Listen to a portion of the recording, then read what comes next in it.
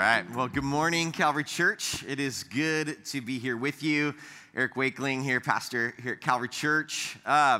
Before we get into our message today, as we're talking about this in this series of living out your faith, how can we actually live this whole thing out after hearing of these great heroes of faith? How do we live it out ourselves? I don't want to talk about it a lot, but I just want to for a brief moment, just give us another encouragement, kind of like I did maybe before the election, but in light of things just going on in our country, I want to just in this moment remind us primarily to set and fix our eyes on Jesus, okay?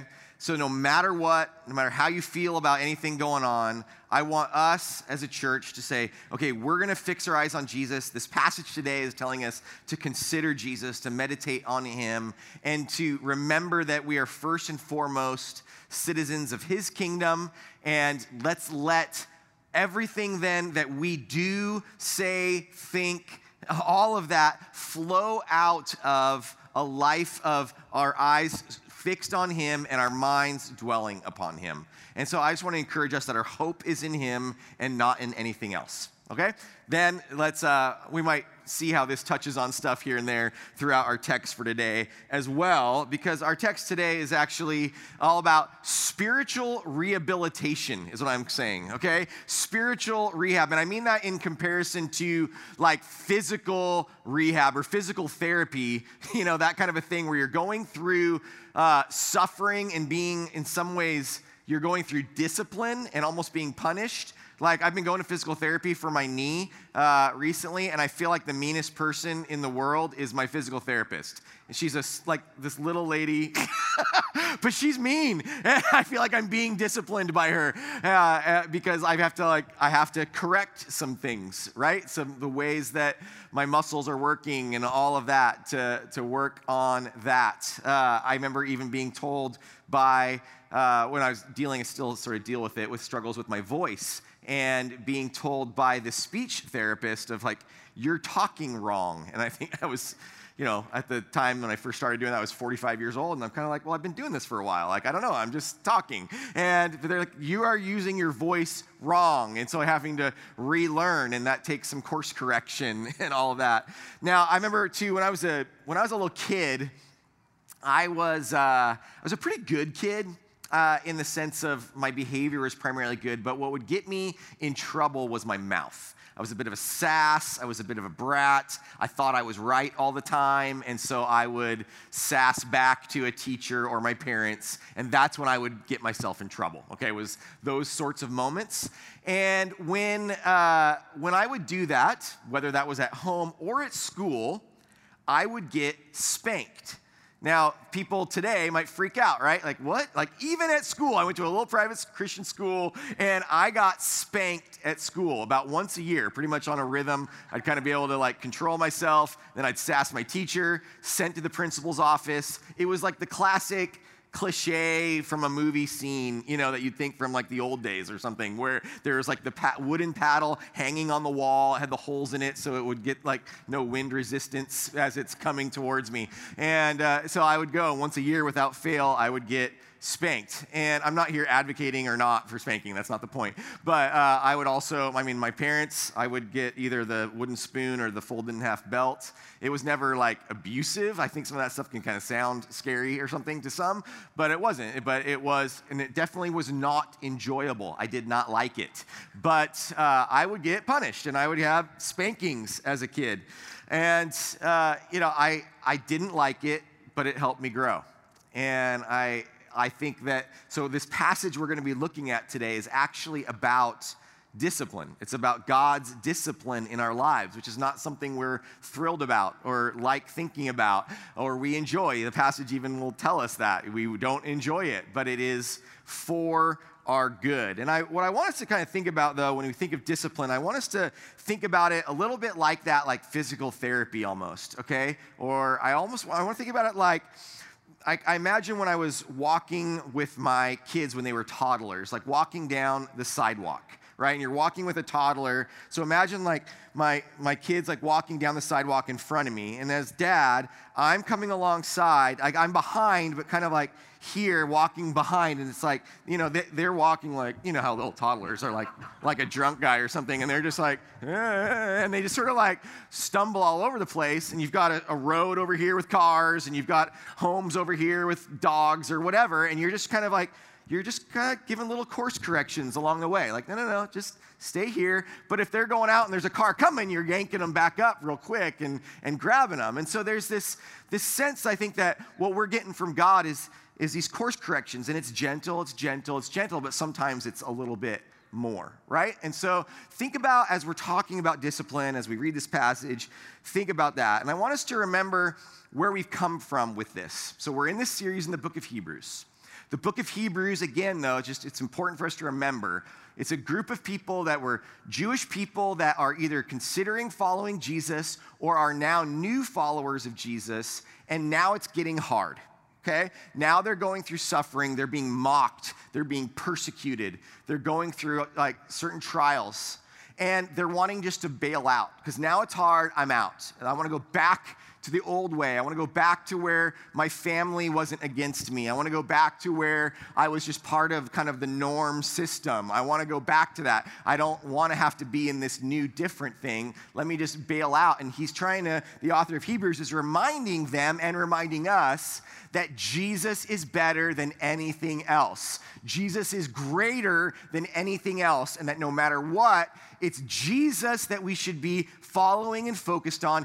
He is supreme, He is over all, and everything will be made right through Him, and not going back to whatever is comfortable. Okay, so it's a reminder for us, and we get into this whole thing where we talked about these heroes of faith in chapter 11, and then last week, Matt talked about that great passage of fix your eyes on Jesus, because He's the author and perfecter of our faith. He's endured the shame of the cross, and He's encouraging us to run this race with endurance, all right? To run this race of life with endurance. And then now we get into the passage we'll be in today, verses 3 to 17. Let's start just by reading verses 3 to 11 here.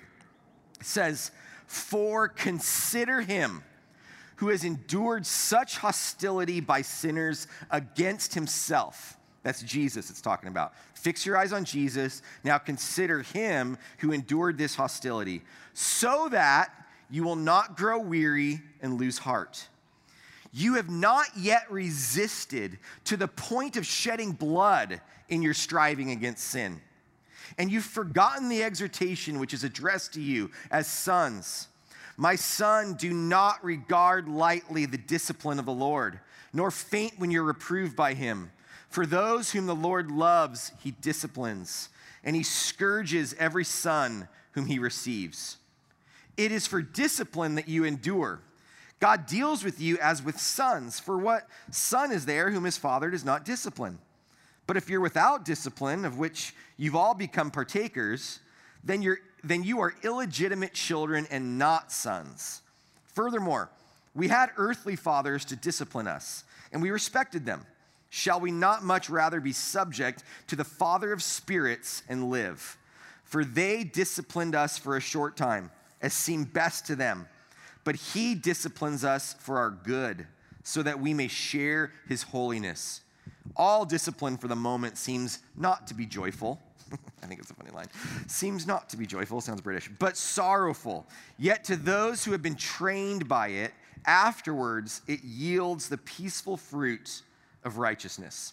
We'll stop there. We'll do a few more later. But we start with this. We start with consider Jesus, okay? Consider Jesus so that. There's a couple so that's in this passage, and that's what these first two main points that we'll be talking about, how they're worded. Consider Jesus so that you will not be depleted and defeated, all right? Grow weary and lose heart, it says. I think for a lot of us, we feel this sense of feeling depleted, feeling defeated these days. I mean, it's hard. And it's hard to be a follower of Jesus these days as well. And we kind of feel like we're just weary. We feel like maybe we're losing hearts, like these people in the the book of Hebrews here, are beginning to lose hearts. And God says, okay, here's what I want you to do. Here's how I want you to respond. I want you to respond to feeling that sense of depletion, to feeling that sense of losing heart. I want you to respond by considering Jesus. So it says, for consider him who has endured such hostility by sinners against himself so that you won't grow weary and lose heart. Now, you might have seen, remember, as we read through that whole passage, it talked about how we are part of God's family. Like he's saying, you are his sons. We are sons and daughters of him. Now, the thing with discipline is it's all because we're part of a family. And the way that we became part of God's family was through Jesus' work on the cross. So what Jesus did, what Jesus went through for us, this enduring this hostility, him going through that is what made us part of his family. He did that to include you in his family. So let's remember that. And even when we think about discipline, when we think about when God disciplines us, A, it's because we're part of his family, and B, remember what he went through to bring you into that family. He endured all of that hostility, that shame, that suffering for us. And so he encourages us then to fix our eyes on him. Now, when we think about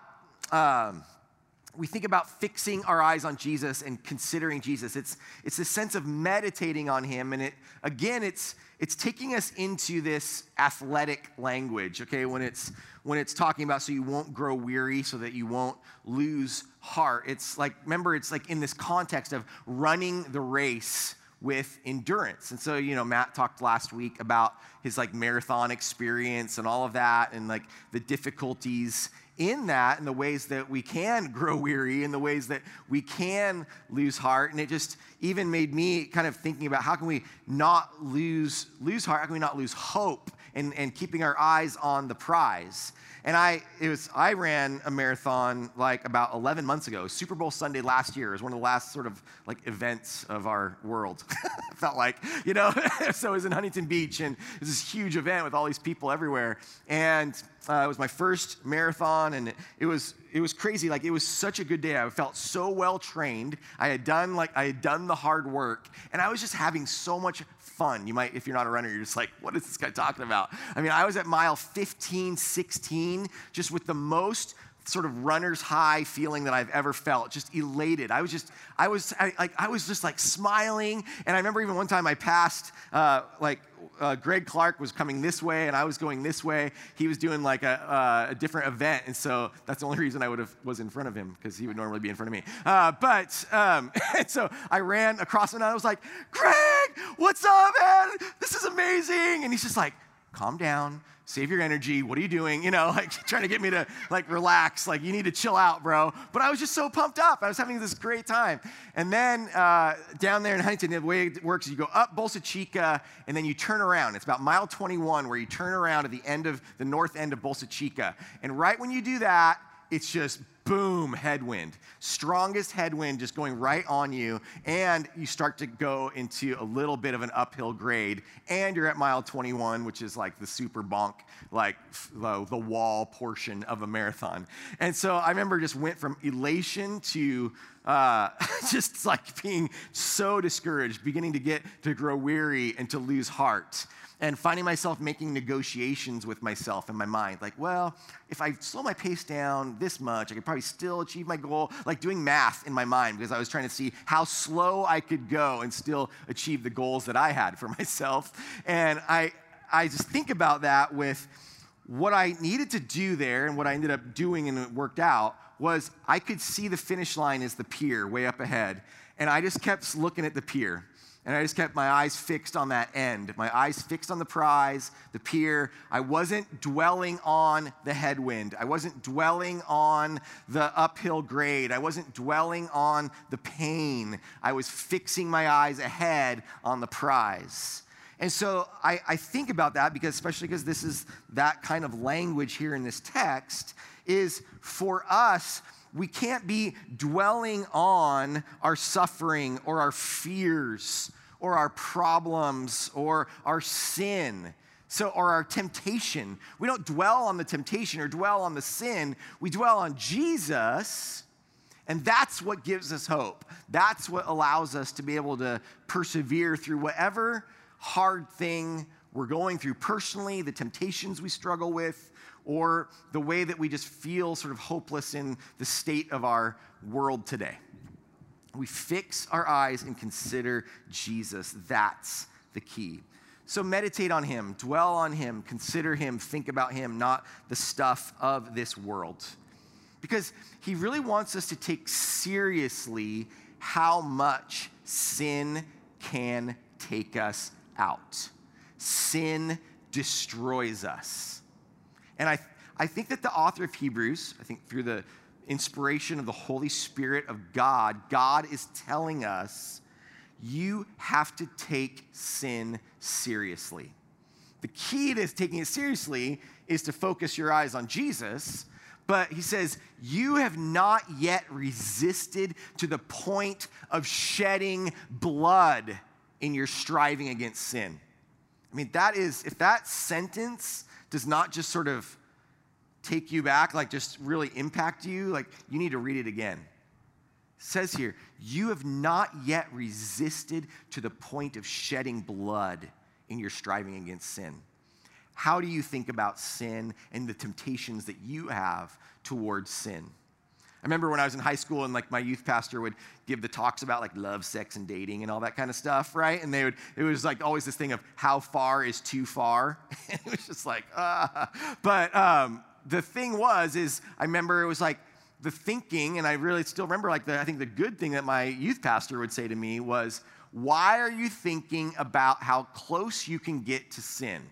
Why are you wanting to live a life that says, I want to get as close to sin as I possibly can, even if it's without sinning, but I just want to get as close to sin as I can. That's what I want, instead of saying, I want to get as far away from sin as I possibly can. It shouldn't be like, that shouldn't be our focus, is how much bad stuff can we do that is like not to the point of sin? No, our heart should be that we strive so hard against sin. We want to stay so far away from that is to the point of shedding blood.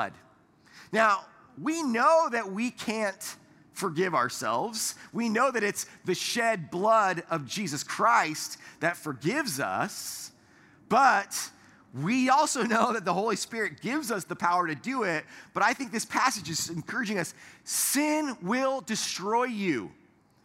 Do you want to get close to destruction, or do you want to be close to life? Where is your focus? How are you living in that way?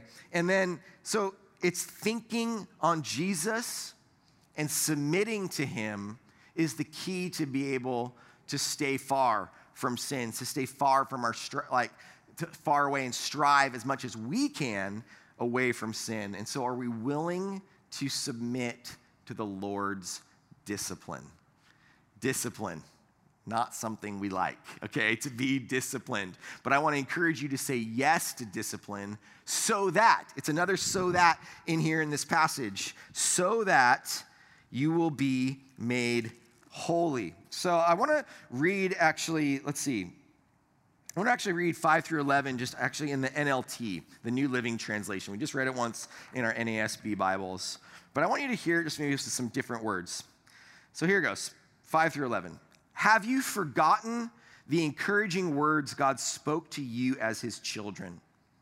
He said, my child, don't make light of the Lord's discipline, and don't give up when he corrects you, for the Lord disciplines those he loves, and he punishes each one he accepts as his child. As you endure this divine discipline, remember that God is treating you as his own children. Really hear that. God is treating you as his kids. You're God's kids. He's treating you as his children. Whoever heard of a child who's never disciplined by its father? If God doesn't discipline you as he does all of his children, it means you're illegitimate and aren't really his children at all. Since we respected our earthly fathers who disciplined us, shouldn't we submit even more to the discipline of the Father of our spirits and live forever? For our earthly fathers disciplined us for a few years, doing the best they knew how. But God's discipline is always good for us. Why? So that we might share in his holiness. No discipline is enjoyable while it's happening. It's painful, but afterward there'll be a peaceful harvest of right living for those who are trained in this way.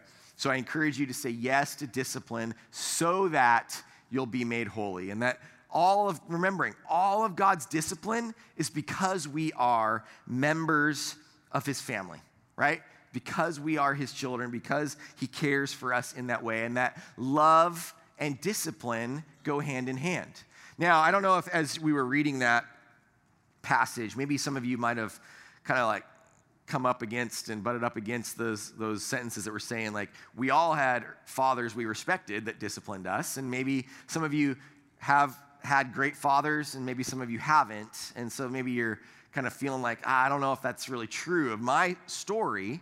And you need a little bit to put yourself in the context of this text and this passage, but that as a good father here on this earth, a good earthly father would discipline a child, and the child would respect that father for it. And it's the passage is kind of saying like, even though it wasn't perfect, they did the best they knew how, and they tried their best. But God's discipline is always good for us. So it's just this image of a perfect father who will give us discipline that will help us. Now, you even think about like, if you know kids whose parents never tell them no, they're a little bit nightmares, right? I mean, you know these people. You know the kids I'm talking about. And like these kids who have never been told no, they're the nightmare kids, and you know it. And it's rough because they're entitled or they're spoiled. And sometimes it's because they're not never told no because they're neglected, and it's more tragically, right? That they've never experienced a good sense of discipline. And so these kids are acting out in all sorts of crazy spoiled brat sort of ways that we need this kind of discipline. Now you can have kind of spoiled and entitled on one side, and you can have abuse on the other side, and we don't want either of those things. We don't want overly harsh discipline, and we also don't want neglect or spoiling. So there's this healthy level of discipline when it comes into our parenting, and it's that healthy, perfect discipline is what we can experience from God, and it will always result in our good because we know that we need discipline as adults just as much. And so you think like, okay, what does that discipline from God look like? What does that look like? What does that feel like? One thing, first of all, I'd say is it feels like conviction. Okay? It feels like conviction from the Holy Spirit. That when you've done something wrong, you have this sense of feeling convicted from it. God gives that to you. God gives you that sense of conviction. Now, and even within that, there's a difference between guilt and shame, right? Guilt is actually kind of good. We need to feel guilty sometimes. Shame is saying I'm bad. Guilt is saying the thing I did is bad. Right? You understand the difference? Like that action, guilt is that action was bad. Shame is I'm bad. You're not bad, but like those actions that you do are bad is I think an important like thing for us to understand. Because I think sometimes in our kind of modern day, our modern era, we so much don't want shame that it's almost like we've also thrown out guilt. But it's like we should feel guilty sometimes. If you do something bad, you should feel guilty, and then that leads to repentance, which is for your good. And so God will give you that sense of conviction, that sense of a good, healthy sense of guilt. And that's a way that he is course correcting you, okay? That's a way that he's that father over the toddler, and you're wandering into the street and about to get run over. God's giving you that conviction, all right?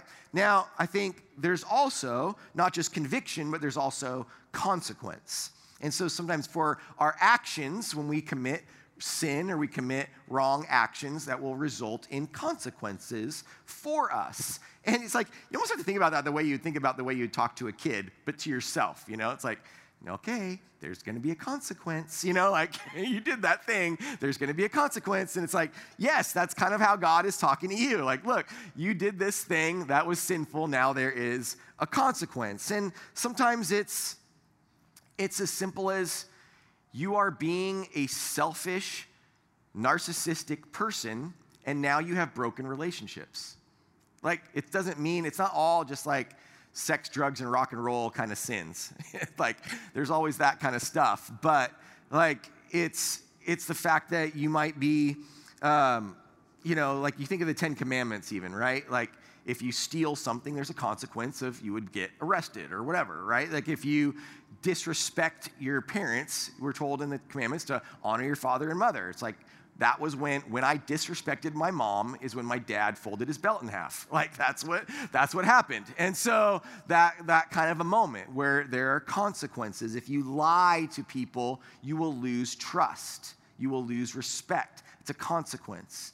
If it says thou shalt not commit adultery, if we commit adultery, there are massive effects on our family, our marriage, all of that. Like, there's just huge consequences as we break God's ways.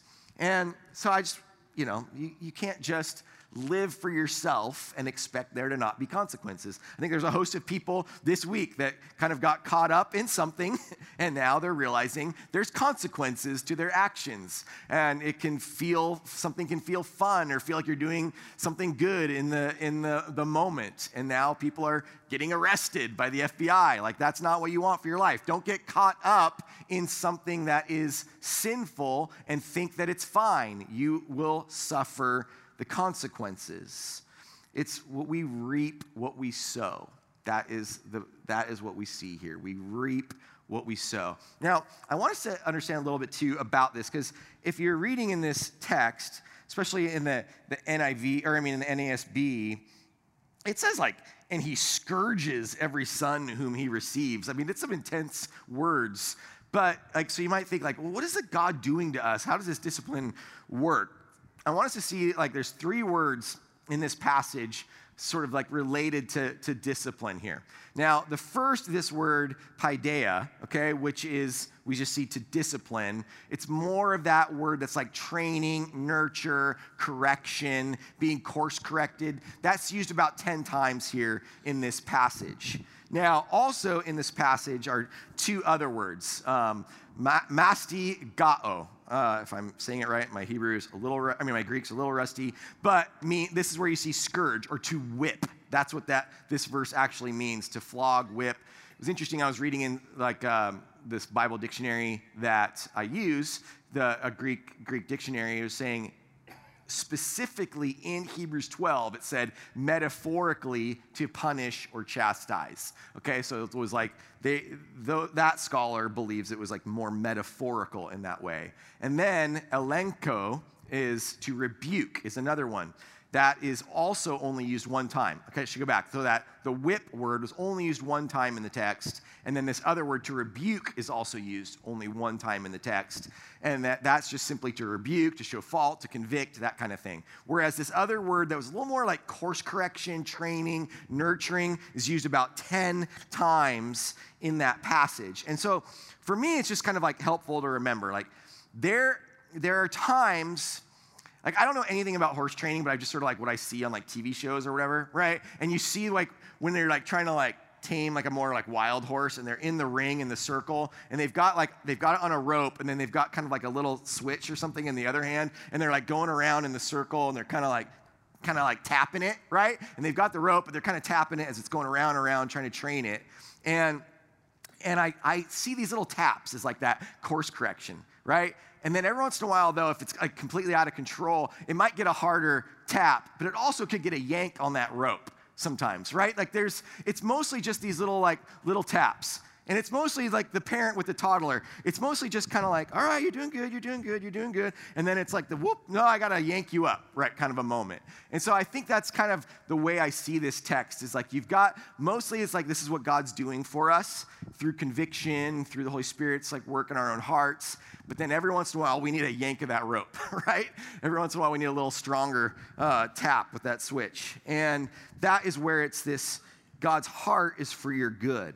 God's heart is for your good. And it is like that spiritual rehab after an injury or a surgery or something where we need to be making ourselves, sometimes, so it's just a little more in the sense of us being disciplined, but it's like where we do need to feel some of that pain to be able to grow. all right? That we will experience that, and you have to do hard things to be able to grow. And so, because if I just continue to sit in that incorrect motion, if I continue just to use my voice wrong, which I probably am, because they want me to talk like this, guys, just so you know. They said I should talk like this to be able to use my voice more correctly, to be easy. But I think that would be weird. But because of that, I suffer a little bit. My voice gets gravelly and it hurts. And so I suffer because I'm not doing it that way that they've told me is the right way that will be best for my voice. Or if I keep having a weak hamstring, like my knee will give out continually. Like we need to be able to, if we just sit in that incorrect motion, if we sit in that sin, it will eventually result in like my knee giving out or my voice giving out or us being in a state of destruction, our lives being in shambles because of our sin. And God wants us to strive against sin to the point of shedding blood. And this is for your good that he brings that discipline. And so I want us to remember that this is also not just about you as an individual, but about you as a member of a family.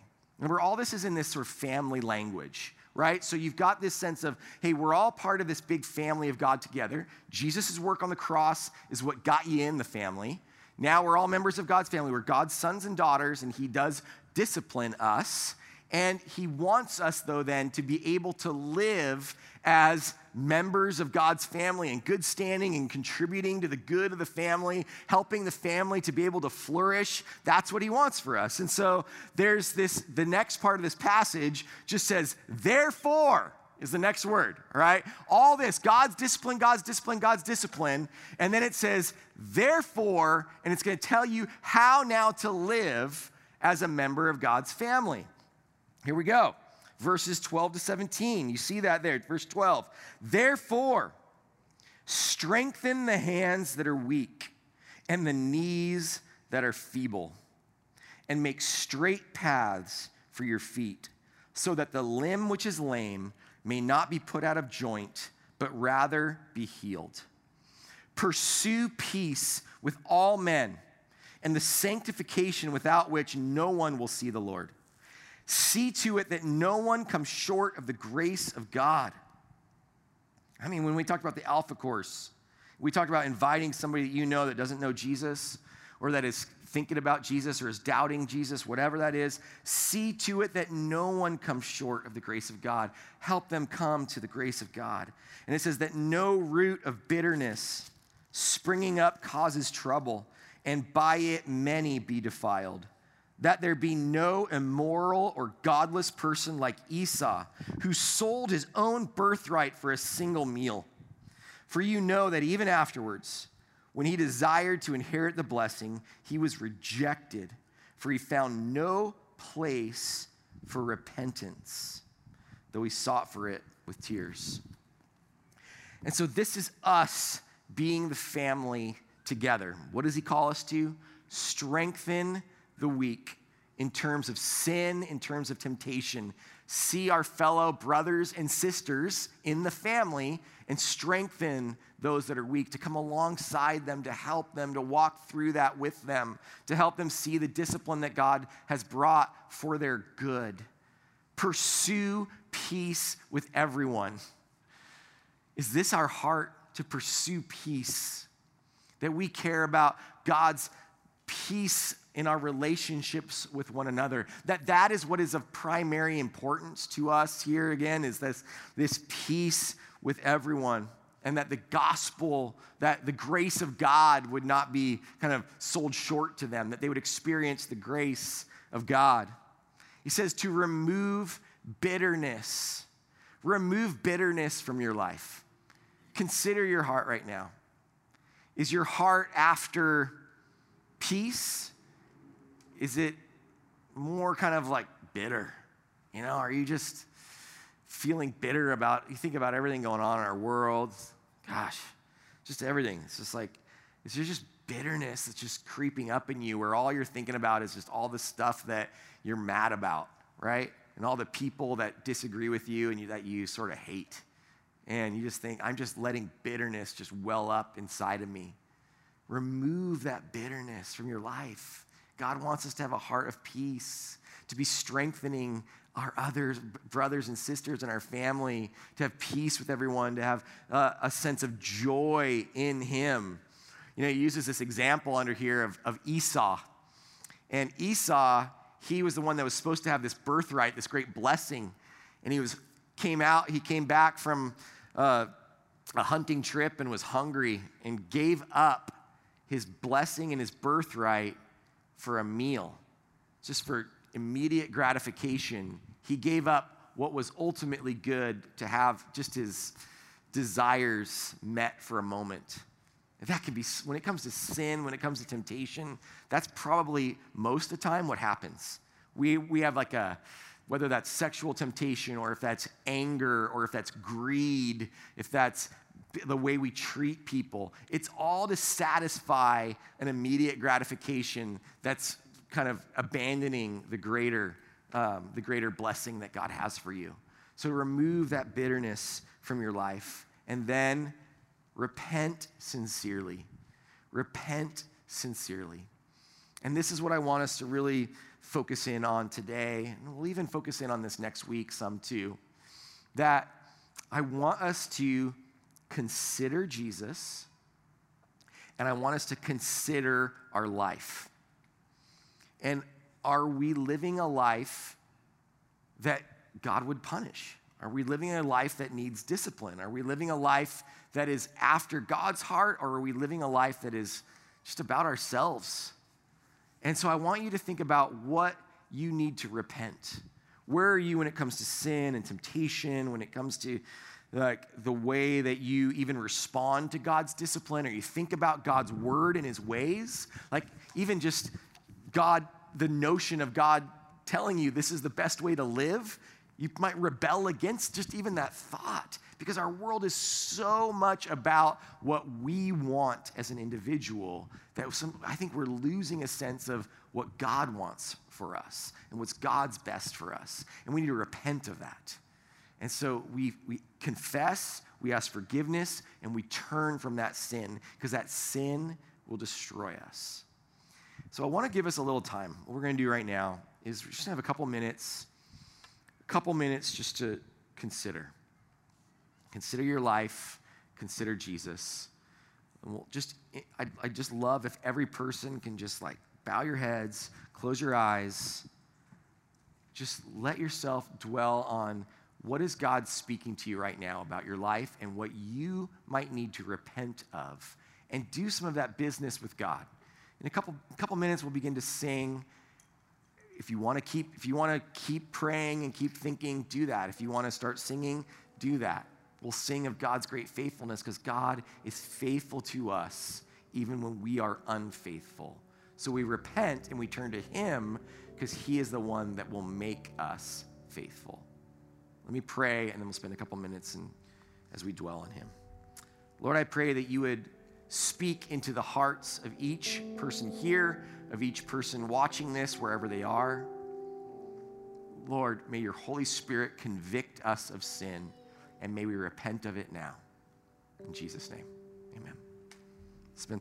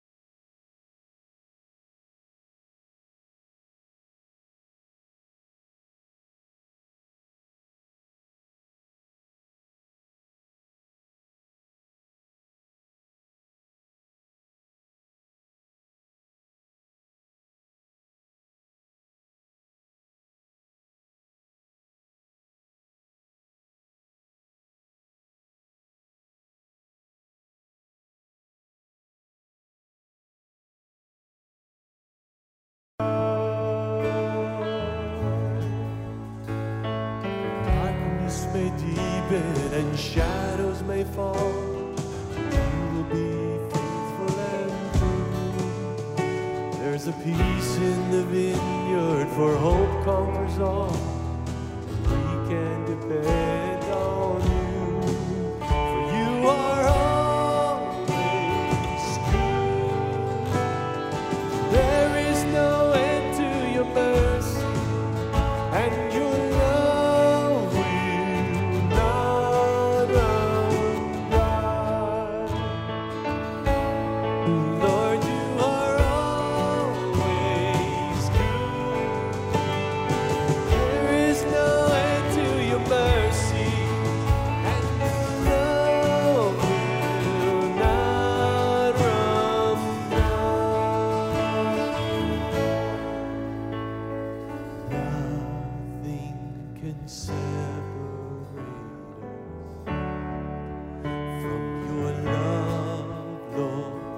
Nothing can separate us from your love. From your love, no, nothing can separate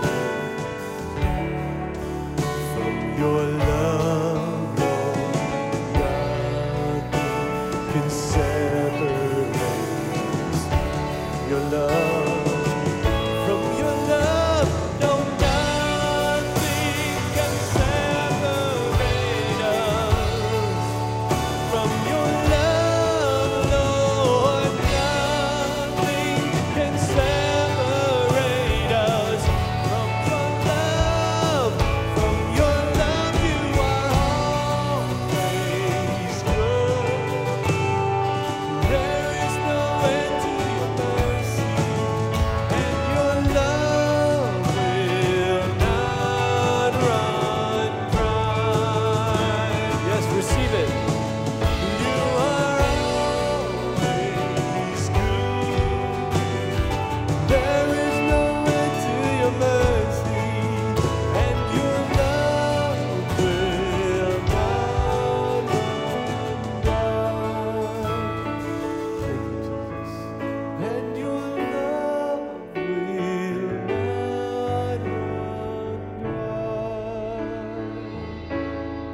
Lord, your love will not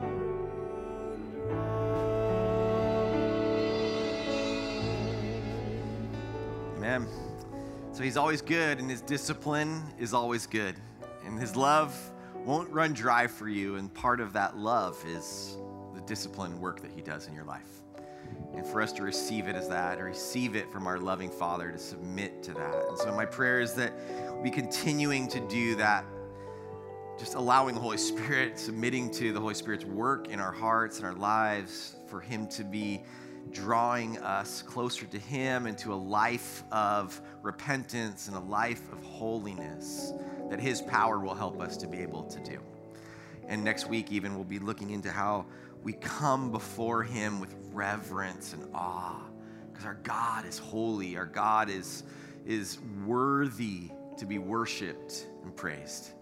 And so that's my heart for all of us, and even some things that something we're trying to do just as a church, as a tool for you with that, is a bit of this spiritual health assessment survey. So we sent an email out with that survey. We'll talk about some other stuff too, but with that survey in there, that is all to help you to be able to do some reflection, okay? And if you didn't get the email, if you don't get our emails, the link to that is just on our main webpage, calvarylife.org. You find it there, take the survey.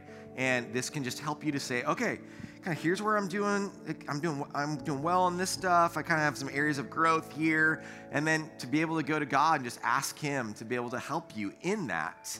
And so we want you just to spend some reflection, to consider your life, and that can help you to do that. Like, these sorts of processes have been really good for me in my life to point out areas that I just wasn't really thinking about or I was blind to, and maybe areas of needed growth. And even what we'd love for you to do is, if you want, what we're saying is that after you fill that out, you can just request almost like a consult with a pastor to say, hey, how could I be growing in this? And we want to give you guys some resources as well to help you in those areas of needed growth, because we want to pursue holiness. We want to pursue a life that is lived well for Jesus. And so I think this is a way that we can strive. It's nowhere close to the point of shedding blood, I promise, okay? So you can fill out a survey.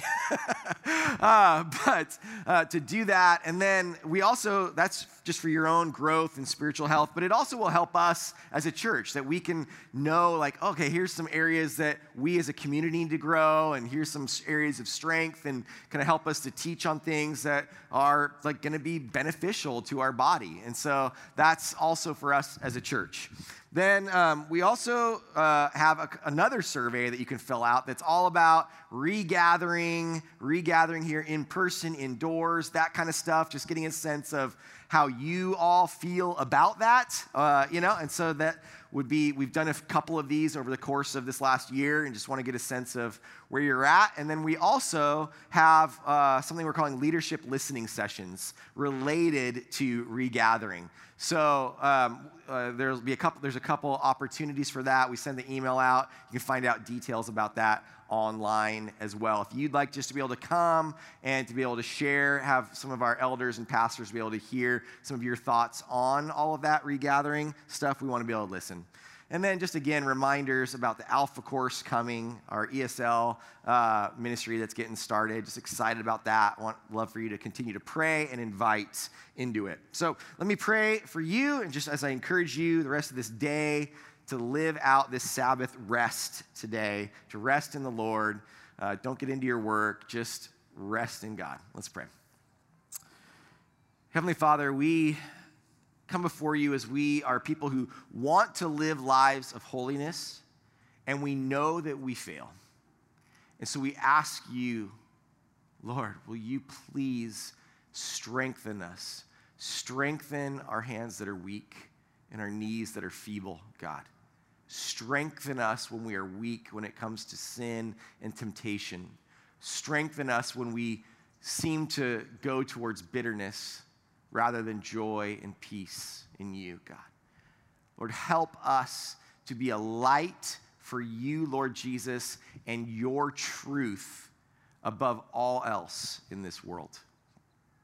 I pray this blessing over you now. Just prepare to receive this blessing from the Lord. May the Lord bless you and keep you. May he make his face to shine upon you and be gracious to you. And may he lift his countenance to you and give you peace. It's in Jesus' name we pray. Amen. Thank you. God bless you as you go today. Woo.